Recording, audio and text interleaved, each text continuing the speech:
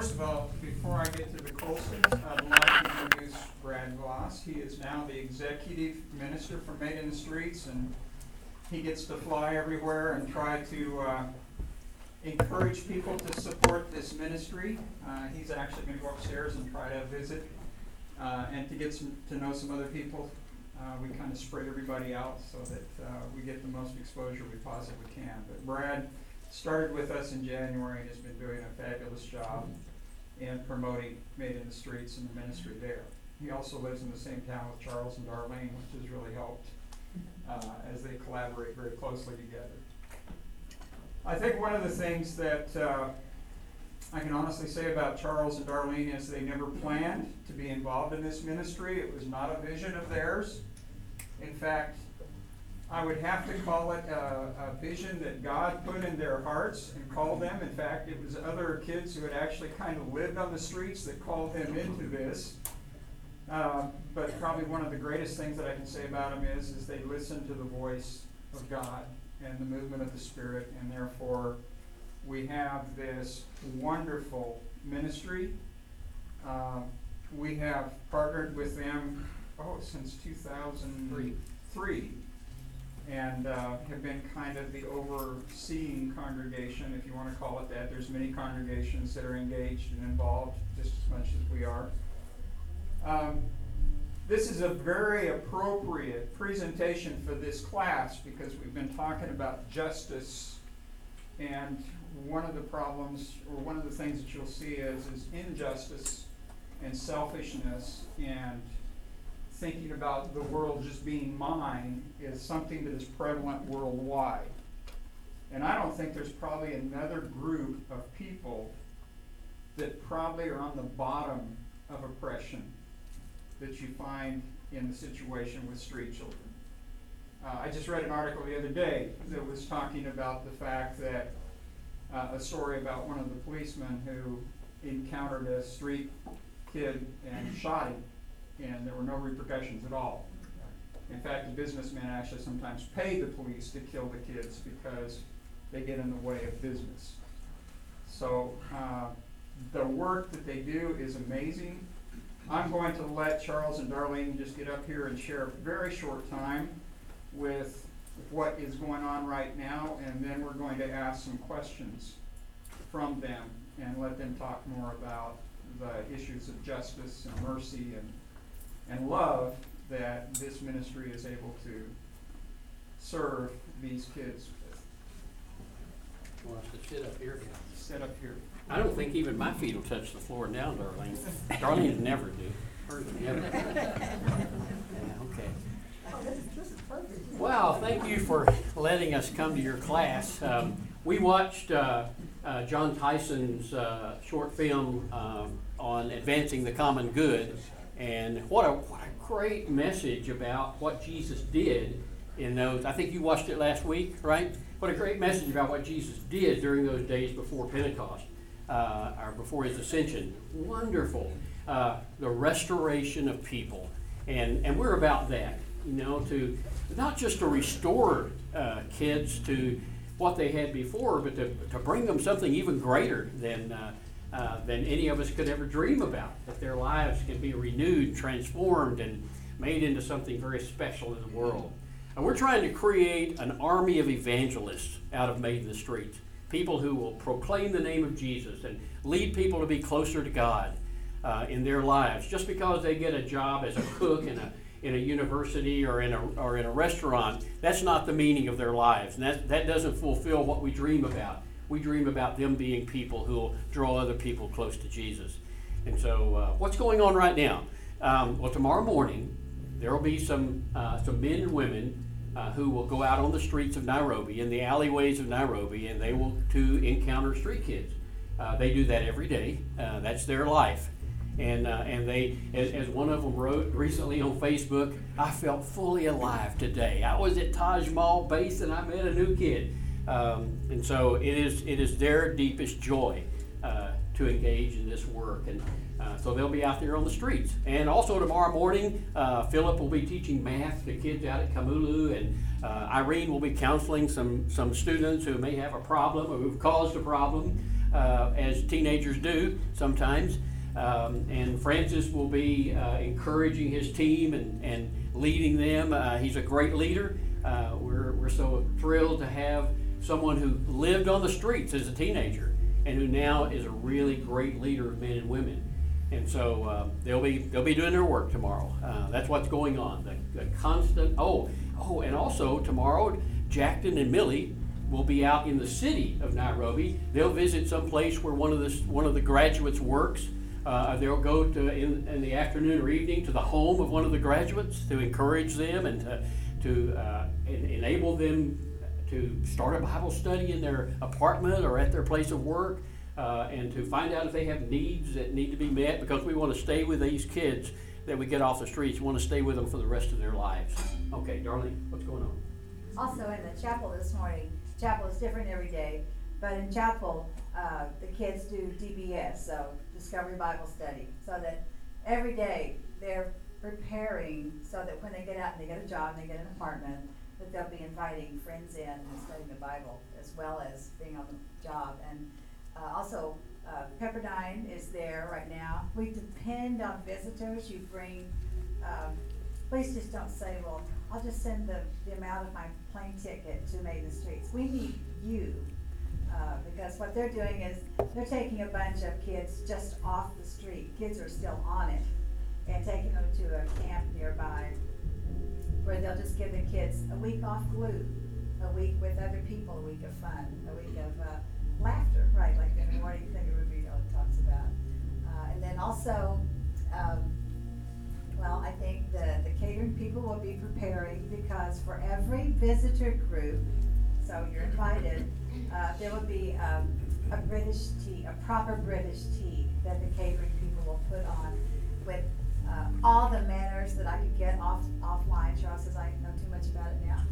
But with all the manners, all the proper wait service, all the to-do that you would expect in a proper tea. And so that just gets them all the way. These are kids from the garbage, right? And they're going to be able to serve you just like you were. And they use the same recipes as the Savoy, Fairmont, and London. I mean, we just try to do everything different. And so I want you to turn to your neighbor right now and say, good job, because you sent Brady and Wynn to us.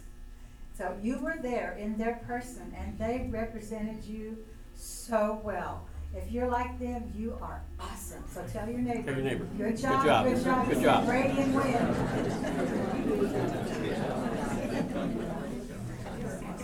Okay, a couple more things about what's going on. John Wambu will possibly be going up to the campsite where we're building a Christian camp up in the mountains about an hour away from Kamulu to work on that. He's getting the land prepared. We're so, we have a new friend. We have a new best friend, okay? His name is Terry Bates, okay? Because he is going to provide some expertise that will enable us to build a really, really nice camp up there in the mountains. And so we appreciate him a lot, as well as his son. And so John will be going up there and getting it ready. We have a wall up. It's 210 feet by 110 feet. We have to have a 12-foot wall because, well, there were lions up there recently. There's a leopard up there that jumps around.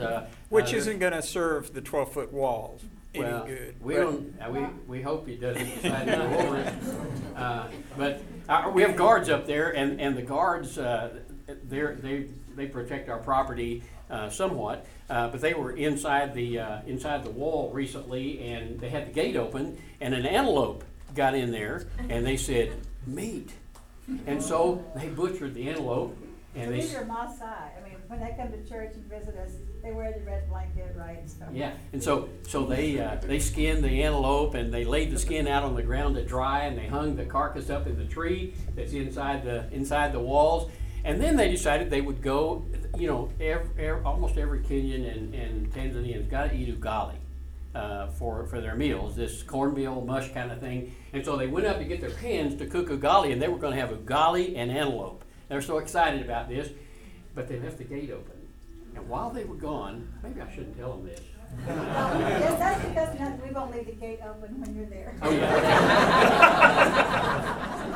Or when I'm there. Several hyena came in and ate the antelope and carried off the skin. By the time they got back, there was nothing remaining of what they had. So we're going to shut the gate. It's an exciting thing to be building that camp, because we're going to be able to take street kids up there and give them a new life. And we'll feed them the leopard. They don't act right. And there's I won't tell you about the rest of the things that are up there, but it's going to be an exciting thing, because next year Steve and some other people are going to come, and they're going to stay up there at that camp and for a while, and we're going to do something special for some street kids while maybe some of you are there. The other exciting thing going on is that we have a partnership with some people in Addis Ababa, Ethiopia. Ethiopia is as poor as Kenya is, so they have a lot of street kids, especially a lot of boys out on the street. And so we've partnered with them. We're supplying some funding for them that we've raised to help them. We're training. We've already trained some young people from young adults from Addis to do street ministry, and we're going to be doing some more training of them and helping them along the way to have their street ministry. And they're just at the beginning of it now. They have 4 young people going out on the streets to work with street kids. Pretty soon they're going to rent a piece of property, and they'll have a place for street kids to come in. We're excited to be partners with them. So remember the name Alem. This is their last name, Dereje and Mendy, but Alem. It's spelled A-L-E-M-E. Be in prayer for the Alems and their 2 little boys as they engage in leadership of this ministry. They're great people, and they'll do a wonderful job. We're proud to be partners with them. Okay, that's what's happening. Charles, if you would kind of just paint us a picture of why there are so many street kids, what are the underlying problems that drive them to the streets, and kind of give us a picture of how many kids there are on the streets, and then if you could just kind of take us through the initiation of finding the kids, moving them to the camp, and then the process that you can do as far as restoration and redemption. Okay. Let me talk about the situation, and then Darlene can talk about what we try to do. The United Nations says there are about 300,000 street kids in Nairobi, but they mean everybody who doesn't go to school, the ones who can't afford to buy the shoes and the uniform and all that for their kids to go to school. The provincial commissioner of Nairobi a few years ago said there's between 60,000 and 70,000 kids sleeping on the streets. That's our audience. That's the people we look for, that we want to serve and love.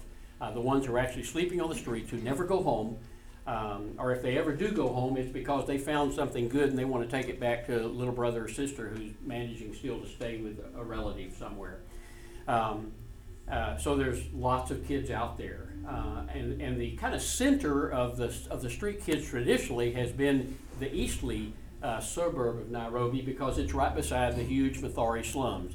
Now, Kibera slum has now overtaken it in population, but there's still an enormous number of street kids produced out of the Mathare slum. You just can hardly imagine the condition unless you walk down those narrow little walkways and step past the water that's from the sewage that's streaming down the hillside into the river below. Unless you go through that, it's really hard to imagine it. And even worse is going out in the alleyways of Eastleigh where the street kids are sleeping, because the garbage is piled there. They like a lot of garbage around, because then nobody will come and bother them. The police won't come back in some of those areas where they are. The conditions are really, really bad. It's not that they're starving. It's not huge malnutrition, because there's garbage and they're willing to eat the garbage. And so they're not dying of hunger, but they're dying inside because no one wants them. Because they, for some reason or other, they were not wanted by the family. There's alcoholism in the family. There's that deep poverty that causes people to be angry and hurt their kids. And so the kids, a little boy gets to be about 8 years old, and he says, my friends out on the streets have a better life than this. And he's able to make a decision. And so he goes out on the streets. And he thinks it'll be better out there than it is at home, where his mom yells and he gets hit now and then, and maybe a lot.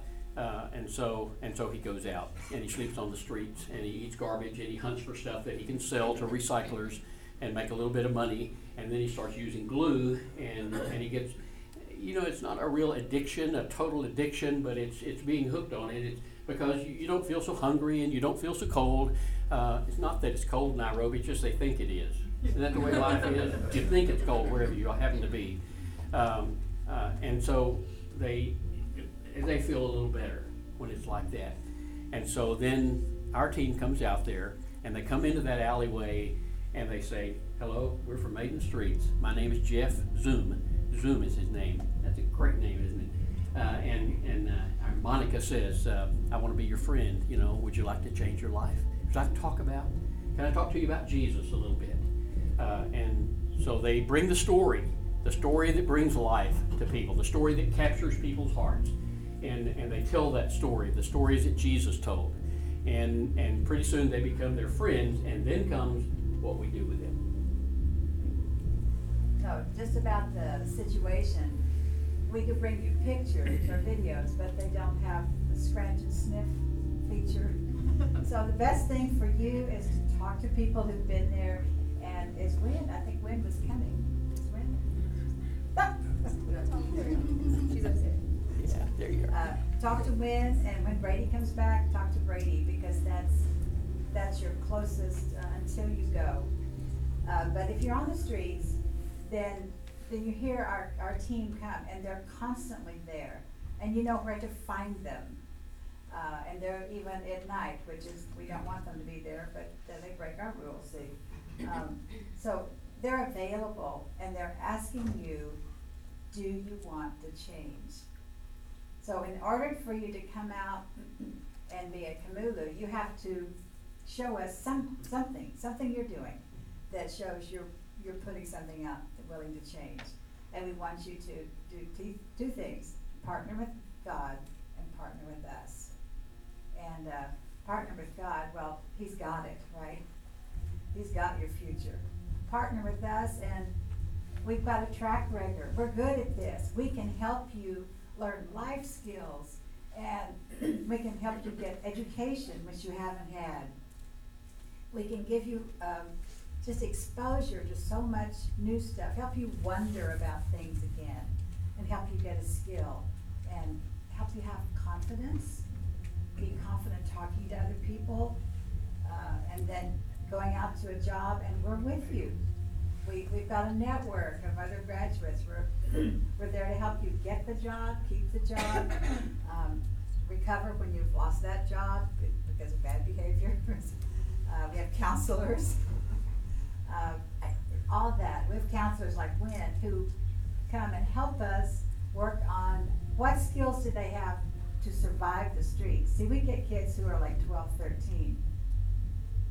Those are the survivors. We don't get the others. But for these kids, what skills did they have that helped them survive the streets? And then, what skills did they manage to pull together that helped them adjust to education, people around you, changing, being a different person, saying, I'm sorry, conflict resolution, all that.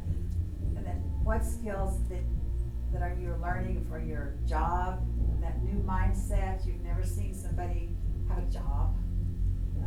So how do you get those skills? And then you're going to need more when you leave our bubble and go out into the world, but you're not alone, because we've got somebody who will go with you and stay with you to get that first apartment.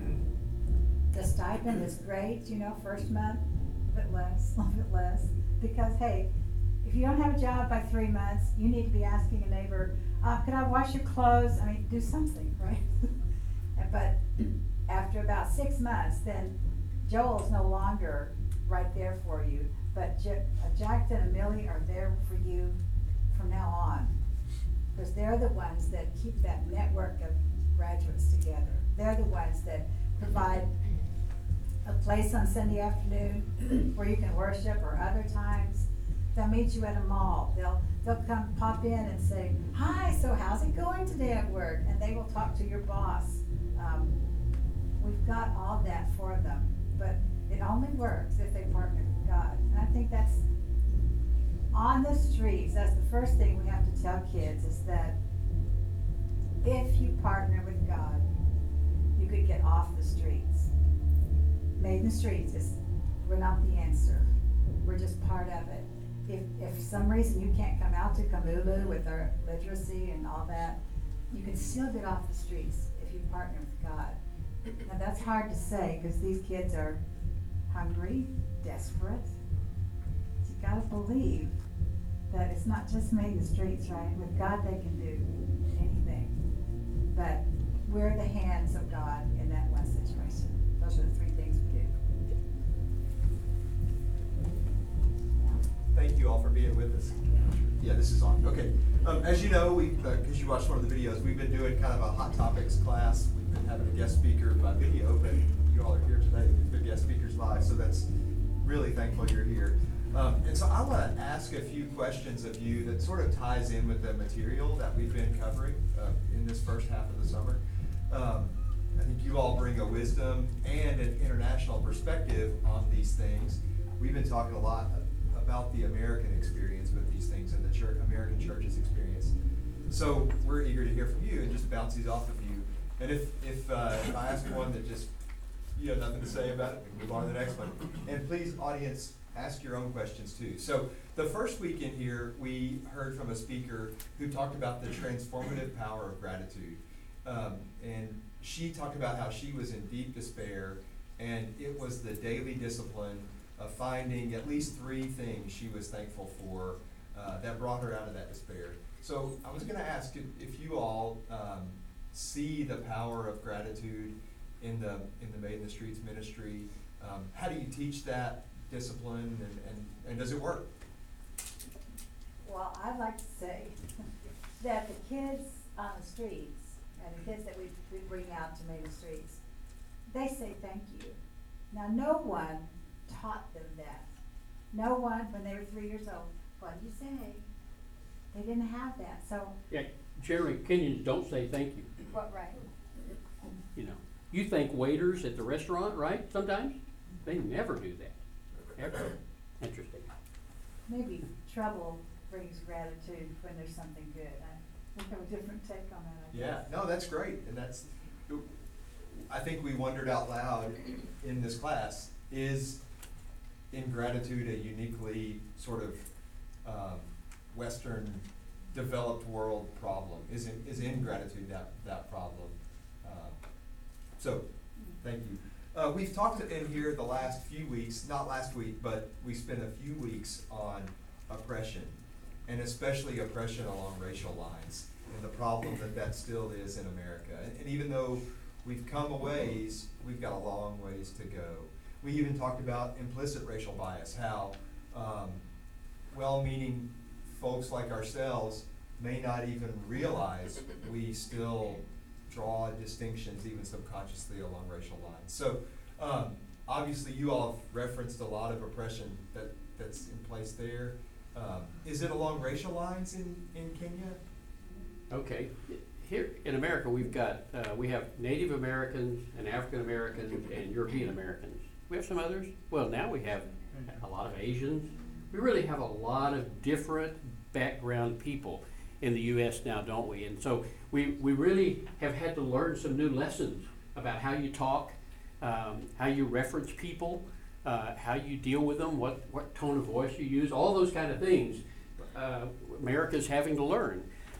In Kenya, there have been 42 tribes or 45 tribes for a long time. And lots of those tribes don't like one another. And they fight over water, and they used to fight over, I guess the men used to fight over women, and they fought over beads from Asia, and they fight over land, and they just fight because they're different from one another. So there's lots of old animosity in Kenya. And voting is often along tribal lines. The Kikuyu are the most populous tribe in Kenya, and the first president was Kikuyu, and the second president was not, but he'd been the vice president. The third president was Kikuyu. Now we're on our fourth president, and he's Kikuyu, okay, and he's going to be president after August 8 again, probably. So, There's a book called My Turn to Eat. my turn to eat, yeah. At the book. table. And so, there's tribalism there, and there's a lot of concern about tribalism. However, it can be overcome. We have a computer teacher named Moses who's been here, right? Some of you met him at the fundraiser. Moses is a Luo, okay? That's the second most populous tribe in Kenya. Well, okay, he's teaching computers, and we've got a student named CJ, and CJ is a Kikuyu kid. And the Luos and the Kikuyus, they've been in conflict in recent elections in Kenya, and so there's old standing conflicts there. Well, CJ loved computers. I mean, from day one, he loved it, and he learned so much more than most of the other students. So one day, Moses said to him, "I have to go buy some monitors at the Ibrahim Electronics." Now, Ibrahim's an Indian who's been, third or fourth generation in Kenya, and so CJ, come with me. So they went over to this shop, and Moses gets to talking to Mr. Ibrahim about Made in the Streets and what we do and all that, and then all of a sudden Mr. Ibrahim stops him and he says, "You're a Luo, aren't you?" And Moses said, "Yeah." And he said, "But CJ, he's a Kikuyu, isn't he?" And Moses said, "Yes." And he just marveled. He just marveled that this Luo teacher brings this Kikuyu kid in to his shop, teaching him and working together with him. He just marveled at it. And so he said to CJ, he said, "Are you interested in a job?" And CJ looked at Moses to see if he was. And then he said, "Well, yes." And so then the guy told Moses, "You go over there and look at some of that stuff. Let me have CJ a minute." And he got down in a box, a new computer that had never been used, had never been set up, and he put it on the table, and he said to CJ, "Set that computer up for me." And so CJ took it out of the box and set it up, and it worked. And so then he said to CJ, "You want a job?" And CJ said, "Well," he got Moses back over there, and he said, "Well, yes." And he said, "You want to start today?" And he said, "Well, okay." And so Moses left him there in the shop, and he went to work for him. And Ibrahim loved him and helped him go on to school and learn graphics and some other stuff and networking and all. But he marveled at this bringing together of people. That's one of the things we do. We don't care what background the street kids have. We don't care at all about what background they have. We just want, if they want to partner with God and with us, we want them. So And our team. that helps. Our team. Our team is a mixed batch too. We've got Kikuyu and Luo and Kamba and I don't know where. Meru. I don't know where all of them are from. But anyway, we made sure, in fact, that we had a mix of team members leading this group, and they love one another. It's a great thing. Do you all ever have conflict along tribal lines in the program, and how do you deal with that if you do? Well, all the Luo boys get pressured into being circumcised. Okay, just because the Kikuyu circumcised and the Luo don't. But if you're going to be around Kikuyu people, there's pressure on you. Okay. On the streets. And on the streets it happens, and sometimes not so sanitarily out there. But that's just one little thing that happens. But I don't recall us having very much conflict inside. Certainly not tribal. I mean, it isn't that we haven't had conflict. We've had team members angry with one another and not agreeing with one another about things. But I don't think it's ever been tribal. I think God has given us people who don't care about tribalism.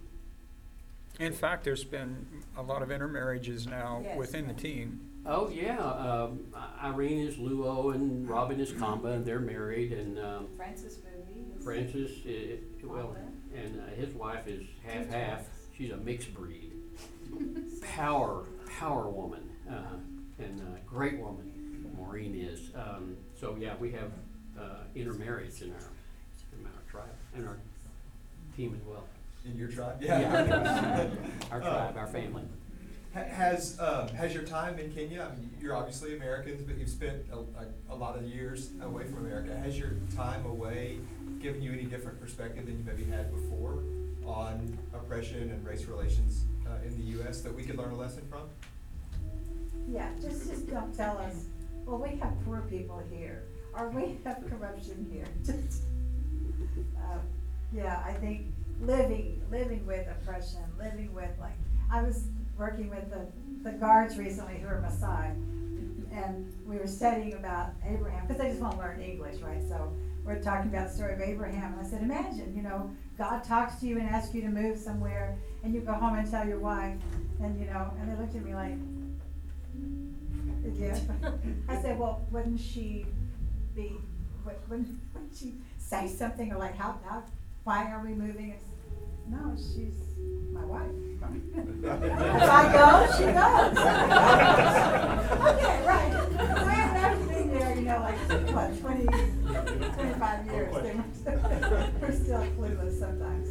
Just living with people who discipline, the word discipline is, a man will discipline his wife, discipline his kids, teachers discipline students, and it's all physical. So I think we're probably the only school that we have found, Christian or otherwise, that don't physically discipline our kids. So see, it's all, I mean, that's probably a really big thing to our culture, that these kids never get than some other things we do that we think are awesome. So again, we're just, that whole other oppression of men over women, girls out on the streets, it's not like you can say no, right? There's no, you are really low. If street boys are at the bottom of the totem pole, street girls are further down. Just living with that is, but you know, in spite of all that, when you look at kids, our team grew up that way. They were beaten in family and in school, but they don't beat their wives, the guys don't. They don't beat their kids, they don't beat the students. They say thank you. You know, all that, because God can just transform someone, not to be like American ideals, but to be good, to not be oppressive. So it can happen, but only if you're there, I think. Well, I guess if there's anything we want to do when we're in America, and you know, Darlene and I are now 3 months in the U.S. and 3 months in Kenya. We just keep rotating like that, and it was the Otter Creek Missions Committee that encouraged us to do that, so our Kenyan team would really run the ministry themselves and not depend on us for decision making and all that. But I think, you know, I'm a counselor, and I was trained way back a long time ago in counseling. Darlene always says about herself, she says, I am not a counselor. So if anybody brings a marriage problem to Darlene, she says, be kind. Okay? Be kind. And I think every American should just be kind. Just be kind to everybody. Doesn't matter who they are, what they look like, or where they come from. Kindness will change the world. It will transform the lives of people. And that's, I mean, it works in marriage, and it works in race relations. This kindness is a powerful antidote to hatred and bitterness and division. Amen. I think we have time for maybe one more question. I've got one, but does anybody from the audience have anything they want? Got the microphone. What's that? I've got the microphone. Okay, we'll close on this one. We talked in the context of race relations, but I think it applies to everything we talked about. We talked one week about blind spots and how, as Christians, we all have to acknowledge the fact that we have blind spots. And we talked about, that week we talked about white privilege in America as a blind spot, but there's tons of them. I'll say, but before the first time I ever heard you all talk to Otter Creek, and I don't know when that was, maybe in 2003, but the problem of street children anywhere in the world living in that kind of squalor was a complete blind spot to me. But are there other blind spots either in America, in American culture, that maybe your eyes have been opened to because of your work in Kenya, or internationally that you've been opened up to? And I just wanted to throw out the concept of blind spots. Okay, well, talk about our own experience. When we moved to Kenya, I was to run for at least 4 years, I was to run a computer and electronics school there. And we wanted, but together we wanted to, our idea was that we would create an evangelistic youth group in that church in the slum. That's what we wanted to do, an evangelistic youth group. And it turned out we did, because they evangelized street kids even. But we knew nothing about street kids. On our first visit to Kenya, we took a picture of a big garbage pile in Eastleigh that going down the street towards this computer school that we were at, and where the street ministry started. This big garbage pile, because there was smoke coming up from it, and stuff was burning. It just looked like desolation. It was only a few years later, when we were doing street ministry, that we drug out our original pictures from Kenya, and we saw that on that stack of garbage there were 2 street kids, and they were standing there with bags in their hands, and they were going through that garbage, walking through the hot spots with their bare feet to find stuff that they could take and sell, and we didn't even see them. So it was a blind spot for us. We had no idea of what those kids were going through there in Eastleigh and in Mathare Valley until they got in our face. We had no idea. Another blind spot we had, we started out working with boys on the streets and with young men. And so we worked with them for several years. And what we would say about girls on the street, we'd say, the girls are harder to work with. Anybody ask us about it? We'd say, the girls are harder to work with. Well, of course they were, because they were more beaten down than anybody else was, because they were treated worse than anybody else in the world. And so, but we didn't work with them because we thought, we got enough work to do with the boys. So we were blind to the terrible conditions the girls were in.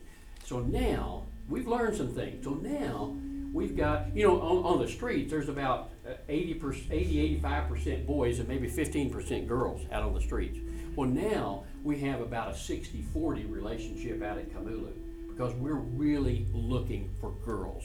We want every girl to be redeemed. If she's willing to partner, boy, we want her. We want to make sure we get her because of the condition she's in. And if she's got a baby, there are people here that sponsor the woman and her baby, and it's an extra year because then it's harder for her when she gets out.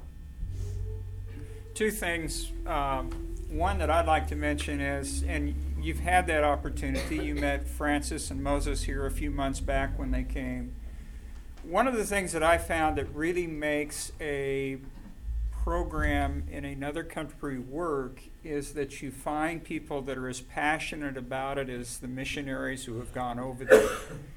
And that's one of the things that has been so exciting to me about the work in Made in the Streets is you can go and meet 40-some-odd workers there who are as passionate about that work and love street children as much as Charles and Darlene. And that's one of the reasons why we feel like it's our work to facilitate that ministry, and that's why we send some of our best to go over there and do ministry also. If you're interested in finding out more, there's some cards like this back on that table. We'll have some more of those up at the Missions Center up there that kind of just give you a synopsis of what Made in the Streets does. And there is a madeinthestreets.org website, so you can also go on that and take a look and find out a little bit more. And what I would encourage you to do on the bulletin that we send out every day, we kind of rotate through the team members and ask, they're in the prayer section. So when you see those names, think about them and pray over them. And then also you can go on the website and actually see their pictures and their positions and what they do. So it's wonderful tools that we're now having that allow us to become more personalized and maybe even more directed in our prayers.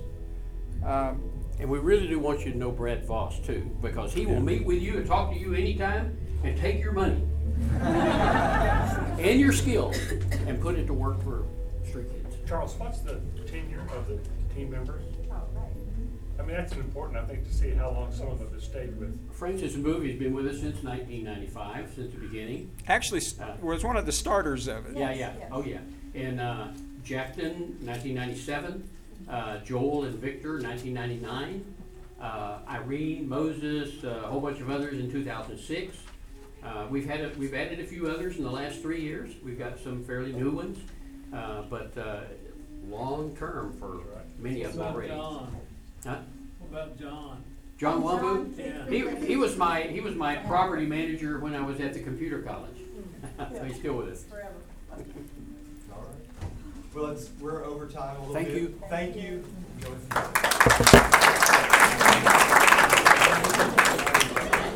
Good job.